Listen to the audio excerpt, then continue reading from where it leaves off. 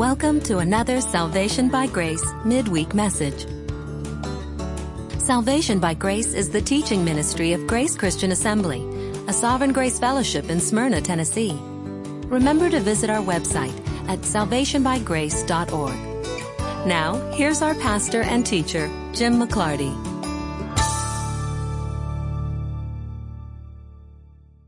Well, welcome back to Wednesday nights at GCA. The last several weeks, we have not been here for our midweek service or for men's group meetings out of an abundance of caution because we were being told 6, 7, 9 weeks ago that upwards of 3 million people were going to die as a result of this virus.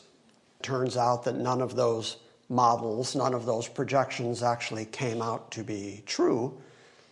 I am very grateful that GCA has just kept plowing forward through all of it. We have not missed a beat in terms of turning out teaching MP3s twice a week, Wednesdays and Sundays, like we always have. And even though there was a Sunday where I was only talking to 5 people, I'm glad that we were able to just keep the doors open and keep worshiping God who deserves it. I had a conversation last night with a friend who was mentioning that his church had closed its doors completely. And he said, I don't understand it because we believe that God is sovereign. At least that's what we say. We say that God is sovereign. But then we stop getting together, meeting, or anything else for fear that sovereign God, who's in charge of sickness, might make some of us sick if we got together. And he said, I don't get it. And it made me happy to be able to say, you know, we never did that. We never completely shut the doors. Amen. We did our social distancing thing. The people who are at highest risk, we have told to stay home, be cautious, but we've left it up to everybody's conscience. And the worship of God has continued here. The teaching of his word has continued to go out to the internet congregation because, as we have said for all the years that we have been here, faith is believing that the word of God is truer than our circumstances. And so we found ourselves in interesting, difficult circumstances, but the word of God continued to go out from GCA because the word of God deserves a defense under all circumstances, and God deserves to be worshiped even if we're burning at a stake. And so I'm very proud and very happy and very pleased that you all have continued to support the idea of GCA continuing on the way we have. And I think this idea of just plowing forward anyway, letting God be God, and believing what we teach, that he is absolutely sovereign under all circumstances, our theology has also dictated our behavior, and that makes me really happy. Now, the downside of meeting here on a Wednesday night is that for the last several weeks, I have been doing the Wednesday messages by myself. I started by doing them here, and then I recorded the last few at my house. The advantage to that is, since I never get a chance to practice anything, I speak extemporaneously, I teach what I teach, I go home and I listen back to it, and sometimes I'm a little chagrined at the things that have fallen out of my face. Some of those things, if they are too egregious, never make it to the internet, but I know that the people in the room heard it and probably remember it. And when I was doing it from home, if I said anything in a particularly clumsy way, and I thought, I can say that better, or I can make that more clear, I just simply would. I would just simply restate it because I'm also the person who does the editing. So I would go back and take out the bad version of what I said and put in the good one. And what that really means, I guess, is if you have listened to any of the last 3 or 4 weeks of messages from Wednesday night and you thought, boy, that wasn't very good, recognize that was the best version I thought I had. I did as well as I could do under the circumstances, and if that didn't work, well, then there's just no hope for me. We are in Proverbs chapter 29 tonight, which means there are only 3 more chapters in the book of Proverbs. So in a matter of 3, maybe 4 weeks, we will be done with the book of Proverbs. I'm not sure where we're going next, but I know for certain that I am planning to go verse by verse, at least section by section, through the books of Jeremiah and Isaiah. Those are 2 of the big Old Testament books that are rather glaringly absent from the website. And I don't mean to beat you over the head with more Israelology, but if we do the book of Jeremiah, it's going to do its own beating over the head with Israelology. It will be kind of unavoidable. Isaiah, you'll have to understand through the lens of Israel and Isaiah's connection as a prophet to Israel. But then so much of Isaiah looks forward to the coming of Christ, and as a consequence, people have referred to Isaiah as the most New Testament book of the Old Testament. It is the gospel story in the Old Testament. And so for that reason, I have kind of thought that whenever we finished the topical messages that we're doing, that then I would go to Isaiah on Sunday morning. So I'm thinking here for Wednesday nights we'll be doing Jeremiah. So that should be enough to either encourage you or scare you off entirely, because we will be doing more Israelology. Proverbs 29:7 is the last of this particular section of the book of Proverbs, which was an assemblage of many of Solomon's Proverbs by the men of Hezekiah when Hezekiah was king of Judah. And so his scribes had gone back and collected many of the sayings of Solomon, which is why so many of the Proverbs from this section are so familiar to us, because many of them had already been addressed earlier in the book of Proverbs. The advantage to this section of the book of Proverbs is that the scribes of Hezekiah seem to be grouping those Proverbs under kind of large topic headings. And so if you've listened to the last few weeks, you've heard how the individual chapters, the last couple that we've addressed, chapter 28, chapter 27, chapter 26, chapter 25, how they fall under big topic headings. But then chapter 29 seems to be just kind of a summary. It's kind of like, and wrapping up, we have these other Proverbs from Solomon that we didn't really put under any of the previous topic headings, and so they just kind of jump around a little bit. But Hezekiah's scribes chose, in what we call verse 27, chose the perfect proverb to sum up the entire book of Proverbs. The whole book of Proverbs comes down to this contrast. An unjust man is abominable to the righteous, and he who is upright in his way is abominable to the wicked. And that's really everything the book of Proverbs has been about, the contrast between righteous, upright people and wicked, foolish people. That's really the big topic heading all the way through the book. So I think it's appropriate that the Proverbs of Solomon end on that particular Solomon. And then verse 30 gets into the words of Agur. And then chapter 31 is the words of King Lemuel. And of course, the Proverbs 31 woman. And so we will look at those in the weeks ahead. All right, I think that's all the introduction we're going to need. Most of what you're going to hear in this chapter is stuff you already know. It's stuff you've already heard. It's already appeared in Proverbs. There is nothing in chapter 29 that's new. There's nothing unique.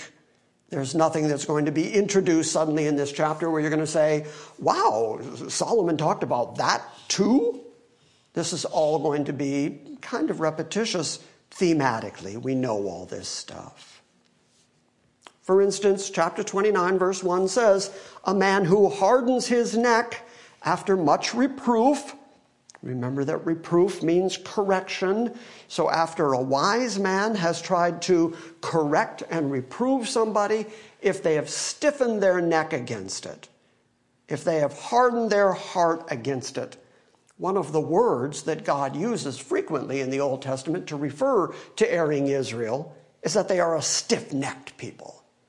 And what that means is they keep their neck up high, they keep their nose in the air, they will not bow to God. They will not bow to righteousness. They will not bow to the law of God, and they harden their neck.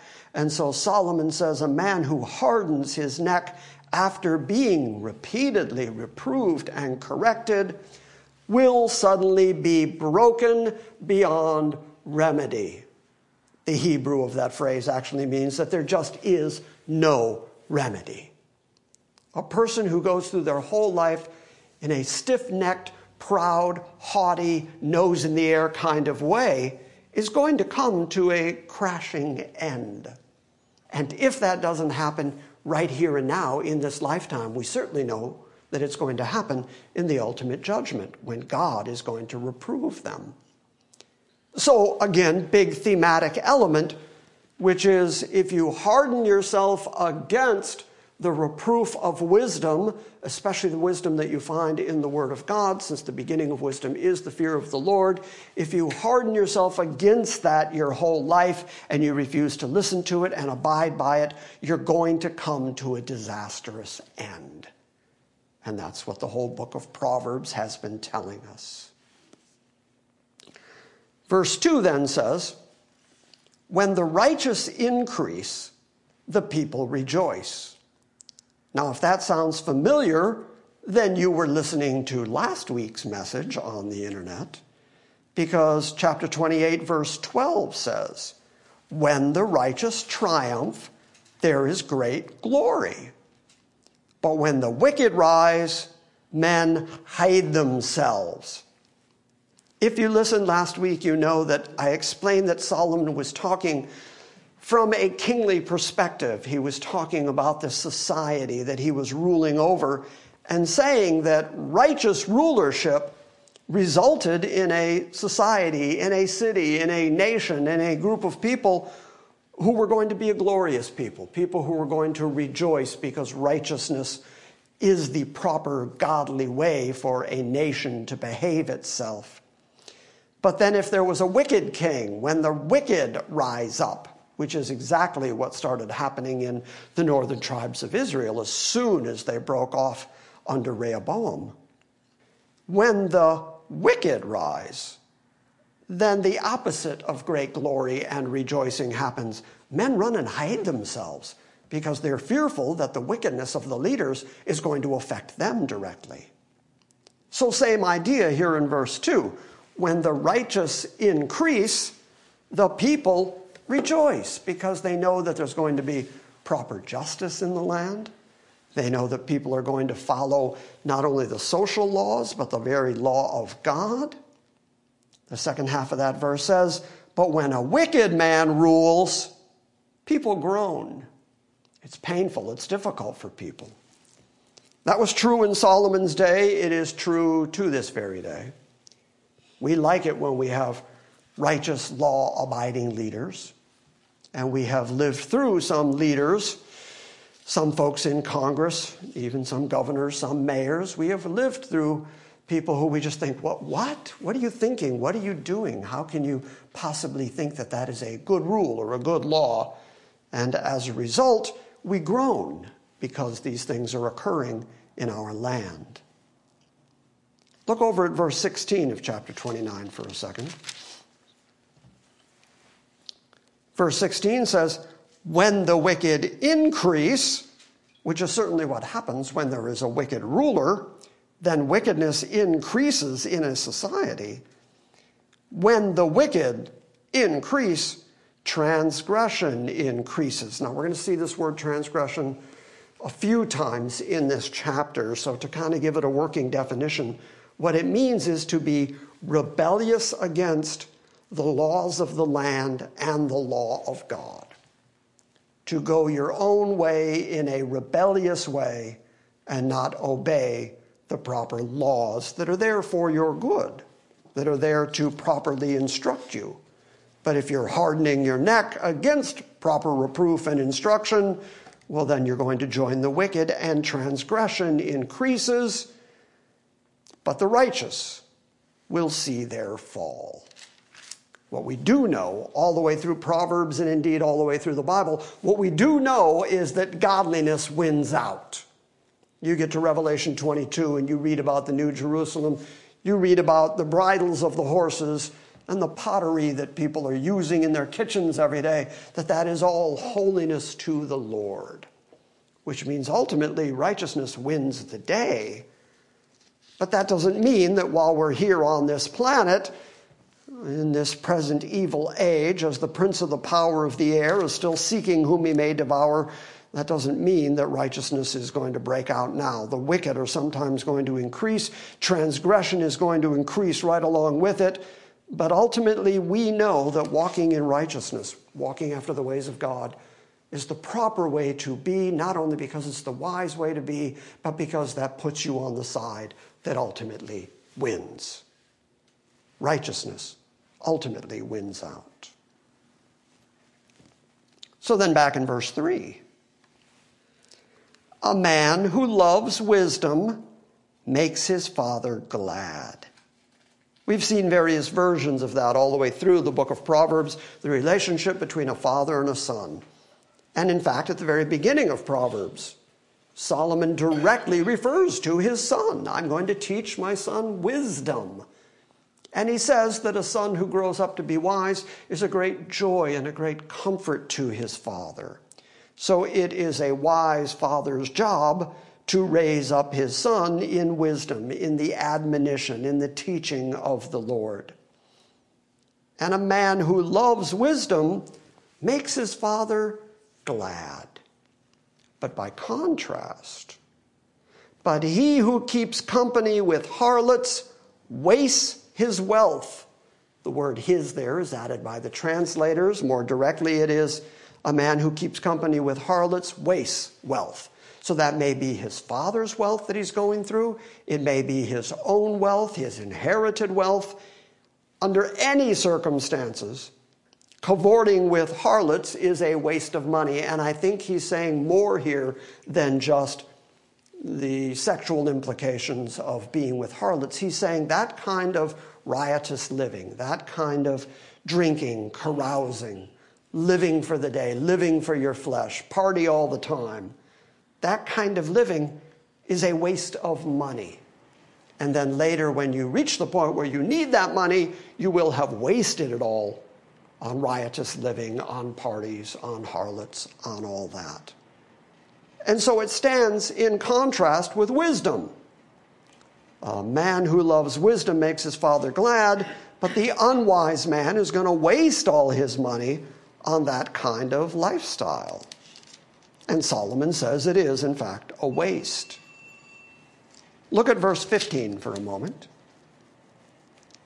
Verse 15 is again referring to a father and a son, or a parent and a child.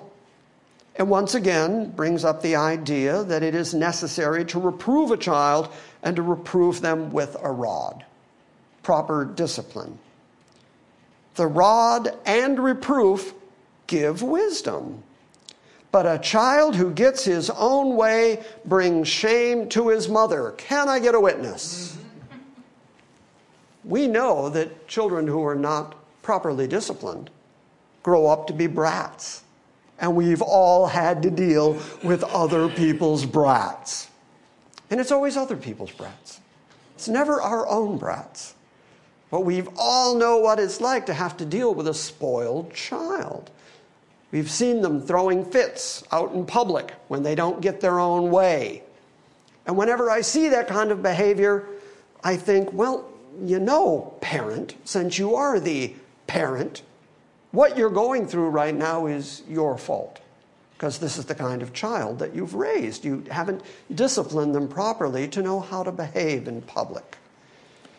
Now, yes, I understand that there are exceptions to every rule and that maybe there are mitigating circumstances. I get all that. But for the most part, across the board, parents who do not properly discipline their children wind up with spoiled brats. That was true now. It was true in Solomon's day. A child who gets his own way brings shame to his mother.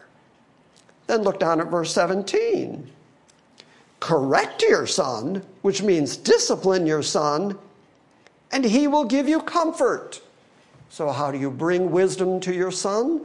So that he's a joy to you, so that he's a comfort to you? Well, you have to do that through proper training, proper discipline. Correct your son, and he will give you comfort, and he will also delight your soul. Do you want to raise up a child who is ultimately a joy to you, who you can look at proudly and say, yes, that's my child? Well, then it is necessary to discipline them while they're young. I used to say to my kids with fair frequency, I am going to risk being your enemy to show you that I'm your friend. And I would discipline them or take away things from them or prohibit them from doing the things they wanted to do. And it didn't seem right. It didn't seem fair to them at the time. And now that they are adults, they have come back to me many times and said, I get that now. I get that saying. I understand it now. And thank you for teaching me how to behave. So proper discipline ultimately pays not just in a child that is a good, functioning, righteous person within the society, but it is also beneficial to you. If you just think that being your friend's buddy and his playmate and his friend and his pal and just hanging with your child all the time and I'm cool and I'm groovy, huh? If you're working so hard to be your child's friend instead of being his parent and his disciplinarian, you're going to raise a child who's going to bring you no end of heartache. Now, can I get a witness? Mm-hmm. Yeah. All right, so that takes us back to verse 4. Again, Solomon, speaking from the standpoint of being a king, is speaking of a good king who brings stability to the land by justice. So Solomon has over and over again told us about what it is to have proper justice in court, why it's so important to be fair, not to show partiality. And he's saying that a king who is a judge, who judges righteously, who brings about proper justice into a land, gives that land stability because the residents of that land can count on justice being handed out properly. They know that the rules apply equally to everybody, and they know that the rules are ultimately for their own good and for the good of the larger society, and so it's necessary for a king to have a not only correct set of rules, but a consistent set of rules, because I think we all know, especially given what we've all seen the last few weeks, that when you hear one thing and the officials tell you this is the official thing, and then a few days later you hear, no, not so much. Now we've changed it, it's this. And then a few weeks later it's, well, okay, here's what's really going on. That does not bring stability. Instead, what that brings is what you find on social media. People who are running the gamut of agreeing and disagreeing and arguing against each other depending on which of the many rules they're adhering to. It does not bring stability. So Solomon said that a consistent king, a king gives stability to a land by the way he metes out proper, fair justice.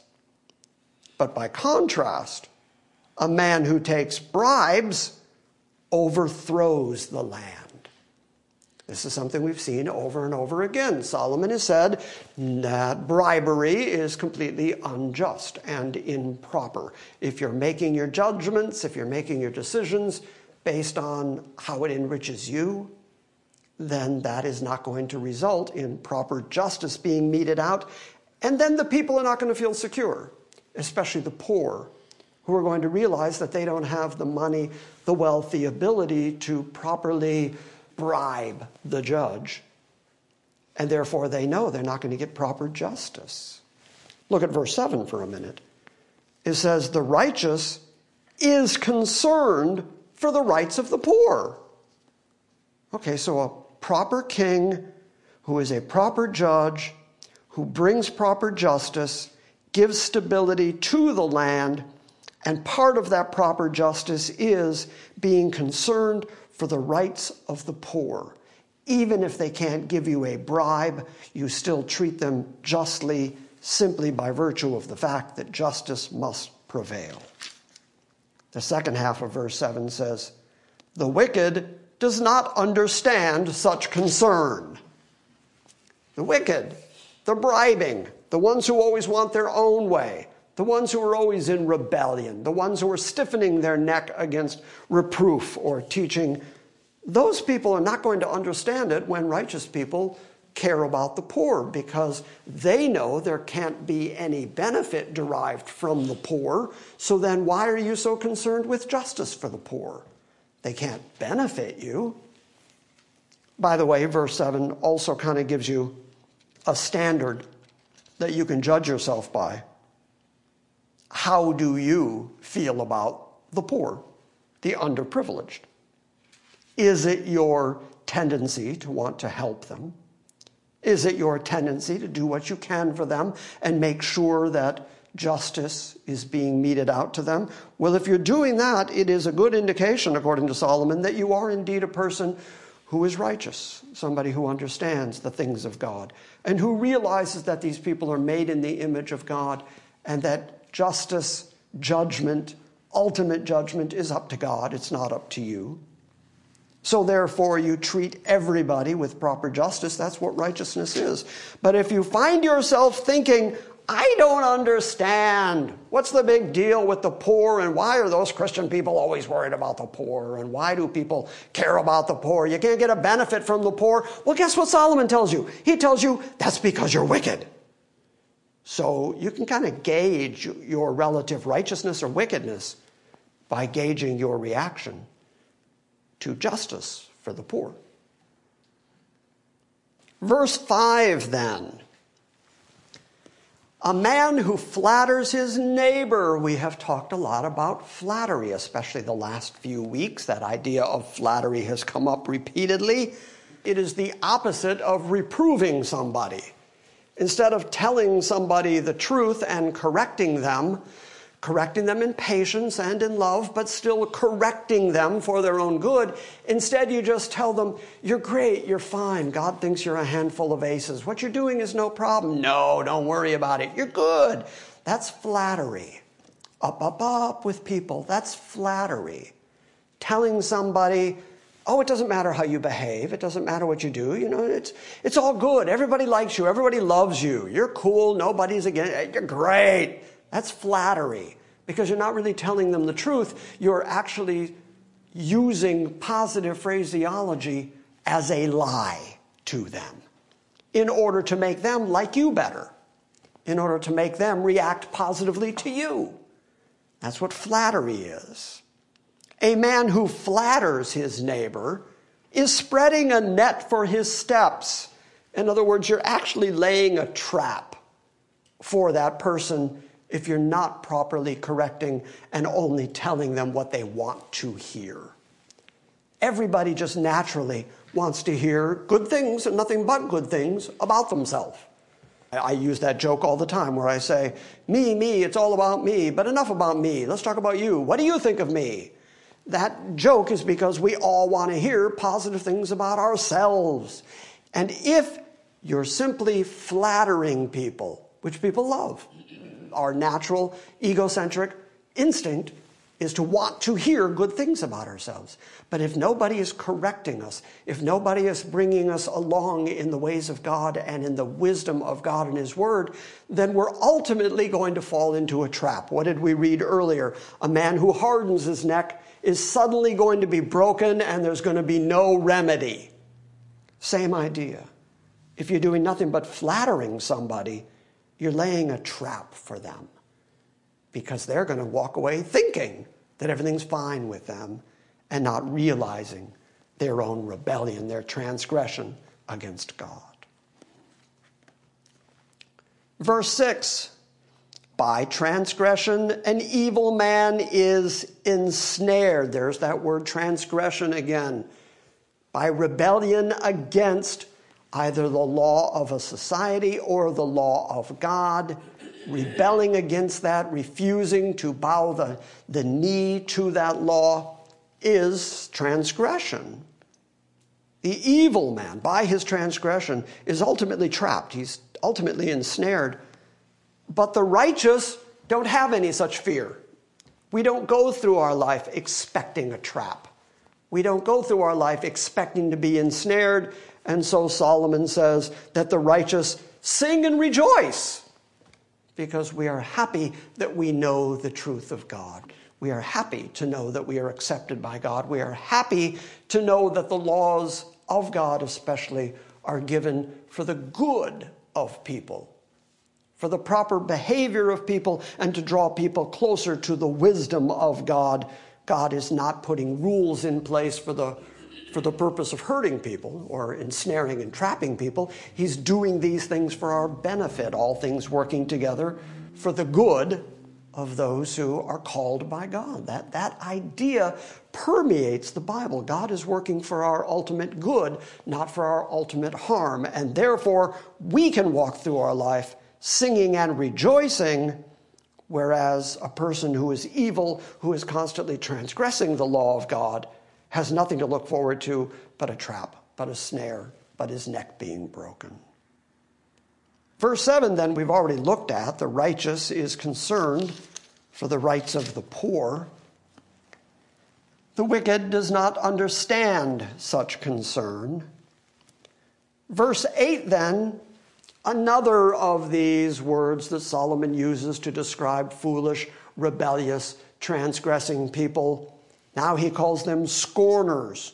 Scorners are people who hate, who dislike the things of God, who dislike righteousness, people who make fun of, cynical people who act against and think against everything that is righteous. Those kind of scorners, if they come to power, if they grow in number within your society, within your city, Solomon says they're going to destroy a city. They're going to destroy a society. Scorners set a city aflame.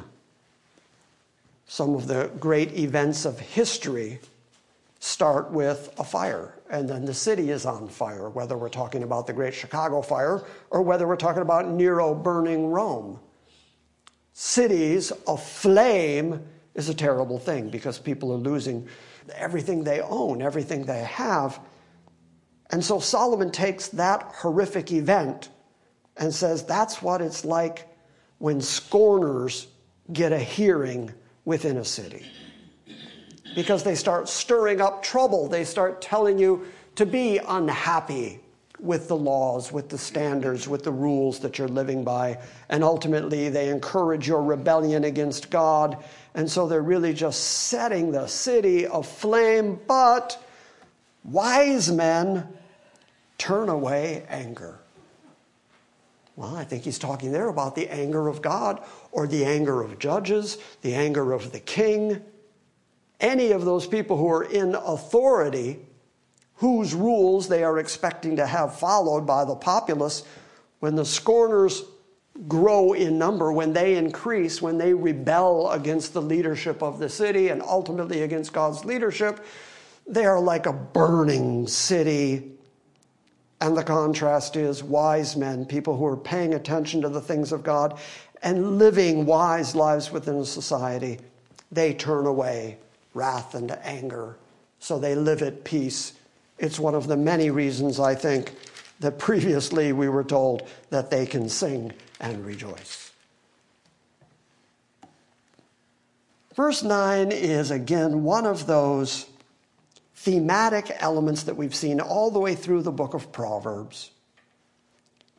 When a wise man has a controversy, a dispute, a debate with a foolish man, the foolish man either rages, gets really angry at you, or laughs, which means he just kind of holds you in derision, and there is no rest. There is no point at which both sides kind of go, well, okay, never mind. Once you enter into a contention with a fool, we've already been told not to answer a fool after his folly. If you're willing to enter into a debate with a fool, you're not going to change his mind because, after all, he's a fool. And all he's going to do is either laugh you to scorn and make fun of you and your arguments, or he's going to rage at you. He's going to get angry at you. Again, this is one of those moments when I want to say, can I get a witness? Because we've all had that experience of trying to argue with somebody who just doesn't get it. I see this all the time, every day, and so can you, by simply firing up Facebook any time of any day. And you'll see people arguing back and forth in little comm boxes, not convincing each other, and the conversation ultimately devolves into people threatening each other that they are heretics and that they're hellbound, and then you're a demon, and or it's, well, you're such an idiot, what a fool, your argument makes no sense. I mean, this particular thing that Solomon wrote, that when you argue with a fool, when you get into a controversy with a foolish man, he's going to do one of two things. He's going to rage against you, or he's going to laugh at you. Still holds true to this very moment, and is being demonstrated minute by minute on social media, because it's still how people act. So I think the better part of wisdom is just don't engage it. Just don't get into it. Don't answer a fool after his folly. But oh, people love to debate. Look at verse 11. Skip over verse 12 for a minute. Look at verse 11. A fool always loses his temper. Always. If you're a person that flies off the handle all the time, guess what Solomon said about you? You're a fool because you don't have control over your emotions. The second half of that verse says, but a wise man holds his temper back. A wise man has control of himself. He doesn't fly off the handle. So again, this is one of those moments where Solomon gives you the opportunity to discover whether you're a wise man or a fool. Not only can you gauge it by your reaction to the poor, but you can also gauge it by how do you deal with your temper. Most men that I have ever met, and the women are all going to agree with me here, and I'm doing that on purpose because I want the women on my side. But men, because we are raised with testosterone, we are just fueled by testosterone. Which is why in our teenage years, once testosterone gets a hold of us, we immediately go do sports with other men, especially the kind of sports where we can run into other guys and knock people over or beat them up or whack something with a stick or, anything we can do to let the aggression out. And those of us who are not sports-minded join rock and roll bands so that we can be loud and abrasive, because we've just got to find a way to let that out. And I'm going to state this, and I doubt if anybody's going to argue with me, all teenage boys have to learn to deal with their temper, because we're all just naturally self-centered and angry. That's all part of our sin nature, our self-centeredness and our desire to tell everybody else how wrong they are.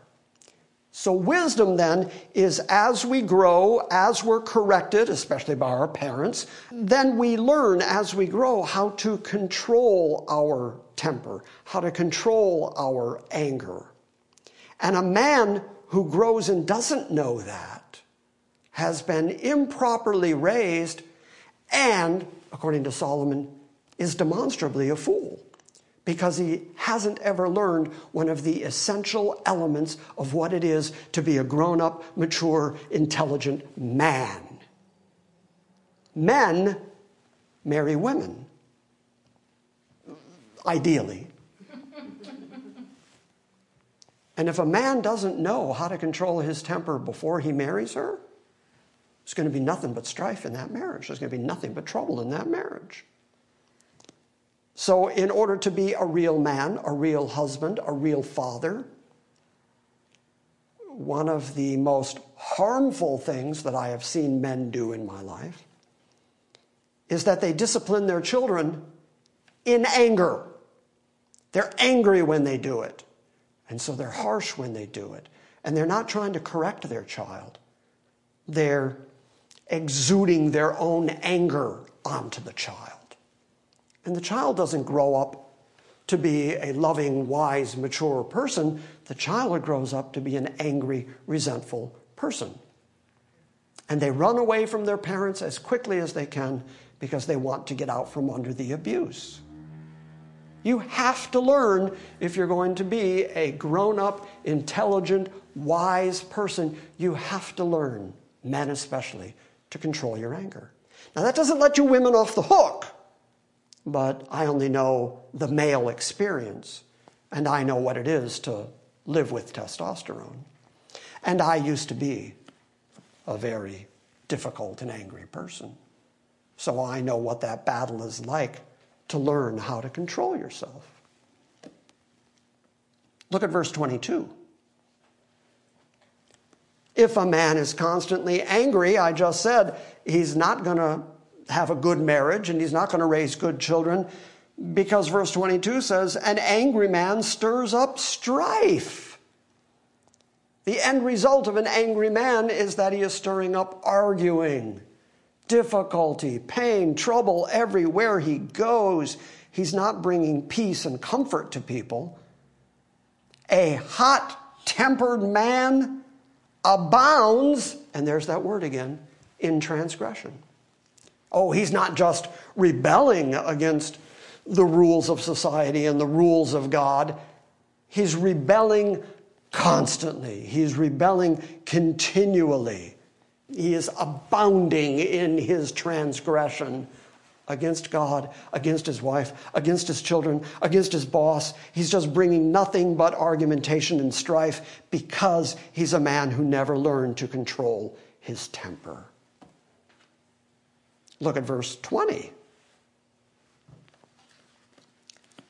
Do you see a man who is hasty in his words? How often have we seen this? Repeatedly in the book of Proverbs, we've been told, don't reply instantly. I remember saying a few months ago, step back, count to 10. When you're really heated, when you're really upset, the next words that come out of your mouth are going to be nothing but hurtful. So don't do it. Give yourself an opportunity to kind of cool down, think about it. Are the next words I'm going to say, are they going to engender peace? Are they going to bring comfort? Are they going to make everything okay again? Or are they going to make my wife never trust me ever again? Both of those are options when you're angry and hasty with your words. Do you see a man who is hasty with his words? Well, there's more hope for a fool than for him. It's Solomon's way of saying, even a fool is better off than a person who doesn't know how to control his tongue. And that has come up so many times in the book of Proverbs. I don't know how many times we have to hear it before we really ingest it and really say, okay, the Word of God says to us repeatedly. In our study of the book of Proverbs, we've even gone and read what James says about the tongue being a fire. It sets everything aflame. We've seen repeatedly in the Bible, Old Testament, New Testament, be careful with your words, be careful how you speak. You can do a tremendous amount of damage with your words. You have to be careful with what you say. And a few times Solomon has told us that the better approach is to just shut up. Because you're going to do damage if you're hasty, if you're angry, if you're not thinking, if you're not wise, if you're in a hurry. So just back up, count to 10, think about what you're saying, demonstrate that you're actually wise in the things of God. And the chief way that you can demonstrate that wisdom is by how you talk. And too much talk always.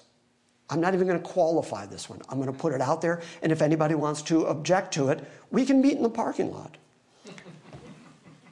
Always too much talk does damage. Always. I've never seen it when it doesn't. It may not initially, but long term, too much talk always does damage. A fool always loses his temper, but a wise man holds it back. Then we skipped over verse 10, which says, men of bloodshed. This is another term that Solomon uses for evil men. Men who are constantly scorners, men who are constantly in rebellion, men who are constantly transgressing. Men of bloodshed hate the blameless, but the upright are concerned for the life of the blameless. So really, this verse is the very same as where we started. We started at verse 27, and I said this is really the whole book of Proverbs in a single verse. It says, an unjust man is abominable to the righteous, and he who is upright in his way is abominable to the wicked. Well, verse 10 is saying the same thing. Wicked men, men of bloodshed, hate blameless people, but the upright are concerned for the life of the blameless. Upright people care about the well-being of other blameless people, because we're all, to repeat a phrase that has been used all too often lately, we're kind of all in this together. We who are Christians, we who care about the Bible, we who care about the things of God, we are walking this journey together. That's why we get together. That's why we assemble together. That's why we worship and sing and pray together, is to encourage each other to keep going on this walk. And sometimes this walk is not easy. And therefore, as upright people, we are also concerned for the life and the well-being of other people who are on this same journey with us. But men of bloodshed, evil men, hate us. But then again, you get to Jesus, and Jesus says, remember, the world's going to hate you, but remember, they hated me first. So Jesus said the same thing Solomon said, because it is just an observable fact of life that the evil people of this world hate the righteous. Because the righteous are like a great big neon sign flashing all the time saying, God exists and judgment is coming. And since that scares them, they just want us to shut up and go away. Well, that's been true in Solomon's day. It's true in our day. Men of bloodshed hate the blameless, but the upright are concerned for his life. Okay, we just read verse 11 just a moment ago. A fool always loses his temper. So verse 12 says, again, Solomon speaking from the standpoint of the king, who is a ruler, who is a judge. If a ruler pays attention to a falsehood, to a lie, to a false witness, then the result of that is going to be that those who minister to that ruler, to that king, are going to recognize that that king listens to lies. He listens to falsehoods. He can be persuaded by those lies. And the end result is not going to be that those ministers of the king become more righteous and more honest and more truthful. Instead, what's going to happen is all his ministers then become wicked. So the necessity that Solomon is putting out there is you have to be just, you have to be righteous to be a king, to be a leader, to be a ruler, and you have to be consistent. And that kind of consistency in justice, we've already been told, that brings peace, that brings stability to a society because they know that their leaders are trustworthy. But if a ruler pays attention to falsehoods, all his ministers become wicked. And that can't be good for anybody. That's not good for the ruler because his ministers, who he's trusting, are going to lie to him, and his reputation is going to be destroyed in their eyes, and the people ultimately are not going to get justice. If a ruler pays attention to falsehood, all his ministers become wicked. Verse 13, the poor man and the one who oppresses the poor man have this one thing in common. The Lord gives light to the eyes of both. Light in the eyes of a person is used euphemistically throughout the Bible to say that they're alive. Their eyes haven't gone dark. The poor person who is alive because God made him alive. The oppressor who is alive because God made him alive. And it is God who is sustaining the life of the poor person. It is God who is sustaining the life of the oppressor, and he can shut your lights off anytime he wants to. So Solomon is saying, because he is always defending the poor, and because he is always defending them against oppressors, people who treat them badly because they can't benefit from them in any way, Solomon says, actually, the truth is, you're both under the hands of the same sovereign God. You both have that in common. Your lives are in the hands of the sovereign Lord. Therefore, this kind of oppression of the poor should not be occurring, because you are both creatures of God. You are both made in God's image, and you are both going to stand before God. You get to, again, Jesus in the New Testament told stories like Lazarus and the rich man. And the way he told the story, Lazarus ends up in the bosom of Abraham, and the rich man ends up in flames of torment. Why? Because the sovereign God who decides those things decided it that way. Well, that's the same thing that Solomon is getting at here. A poor man and the oppressor are both in the hands of God. They have this thing in common. They are both alive because God has made them alive, and that ought to be a really fearful thing.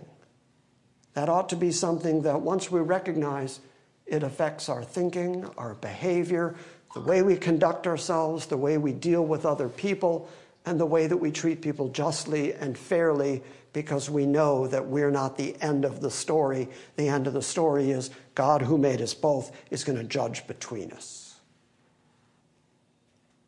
Verse 14, if a king judges the poor with truth, his throne will be established forever. So just like Solomon said, the way that a society is going to feel at ease, the way that a society is going to feel secure, is if they have consistent kings, consistent judges. But a king who judges the poor with truth, with righteousness, with appropriate justice, well, then his throne is going to be established forever. Here, we'll try this. Somebody quick, name the sixth evil king of the northern tribes of Israel. No? Yeah, no one knows. No one remembers. No, I don't know. I can't yank it out. But do we remember the first really just king of Judah? Yeah, it's King David. We know King David. We talk about King David. His throne is established. Ultimately, Messiah is going to sit on David's throne. That throne is going to be established forever. Why? Because it's established in righteousness and in justice. Solomon, being the son of David, knows those promises. And so he would say that righteousness and justice is the way that a throne is in fact established forever. But a throne that is evil, that is rebellious, that is not following after the justice of God, well, then you've got the sixth king of Israel, who none of us can think of offhand. And I know when you get home, you're all going to go back to 1 Kings, and you're going to look it up, and you're going to say, there it is. It's that guy whose name I can't pronounce. It's that guy right there. But the reason we don't remember him is because his throne was not established. So Solomon is saying something very, very true here. If a king judges the poor with truth, his throne will be established forever. The rod of reproof gives wisdom, but a child who gets his own way brings shame to his mother. We've already read that. When the wicked increase, transgression increases, but the righteous will see their fall. We've already looked at that. Correct your son, and he will give you comfort. He will also delight your soul. We've already looked at that. Verse 18, we probably all know this by heart, at least the King James version of it, because it is used and misused in many, many sermons. Where there is no vision, the King James says, the people perish. The NASB says, where there is no vision, the people are unrestrained. That word vision there can also be translated revelation. What it means is where there is no understanding of God, of his righteousness, of his justice, of his rules, of his law, where there is no understanding of that, the result is the people are unrestrained. They're going to walk any way they want. They're going to walk according to their own decisions, their own emotions, their own willfulness. And Solomon has already told us there is a way that seems right to a man, but God judges the heart. And so if people are not trained, if people are not instructed in the things of God, and if that instruction is not coming from the top, from the king all the way down, all the way to the poor of the society, if you're not getting that kind of justice and righteousness taught across the board because there is no understanding, there is no revelation, there is no wisdom, the end result of it is everybody's going to do what they want to do. They're going to be unrestrained. And I think the King James rendering, they perish, is a good rendering of that word. Yes, the end result of being unrestrained is you're going to go your own way and you're going to perish. For lack of understanding the things of God. For lack of understanding the wisdom of God. The second half of the verse makes that more obvious. But happy, content, blessed is he who keeps the law. That can be the law of the land. That can be the law of God. It is the exact opposite of the scorners who throw off by transgression all the rules, all the laws.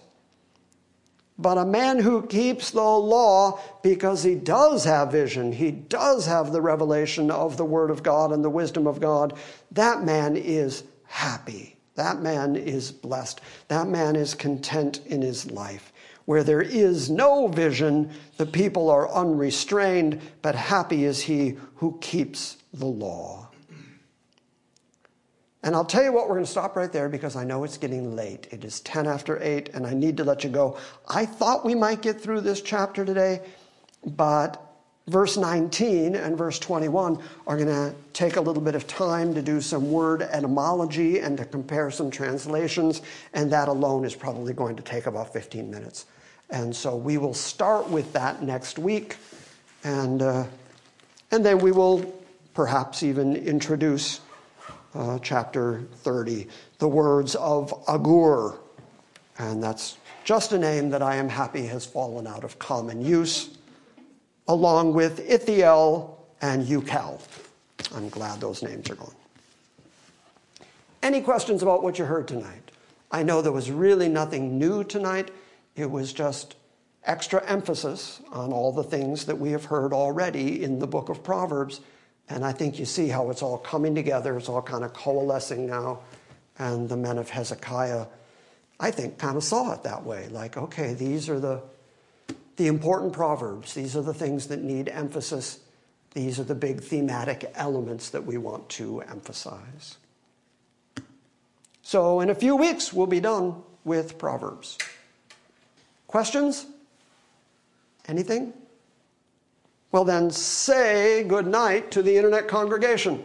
Good night. Good night. Thank you for listening to this week's Salvation by Grace message. We welcome your feedback and encourage you to visit our website at salvationbygrace.org. And we invite you to join us next time when we gather around the Word and study the sovereign grace of God.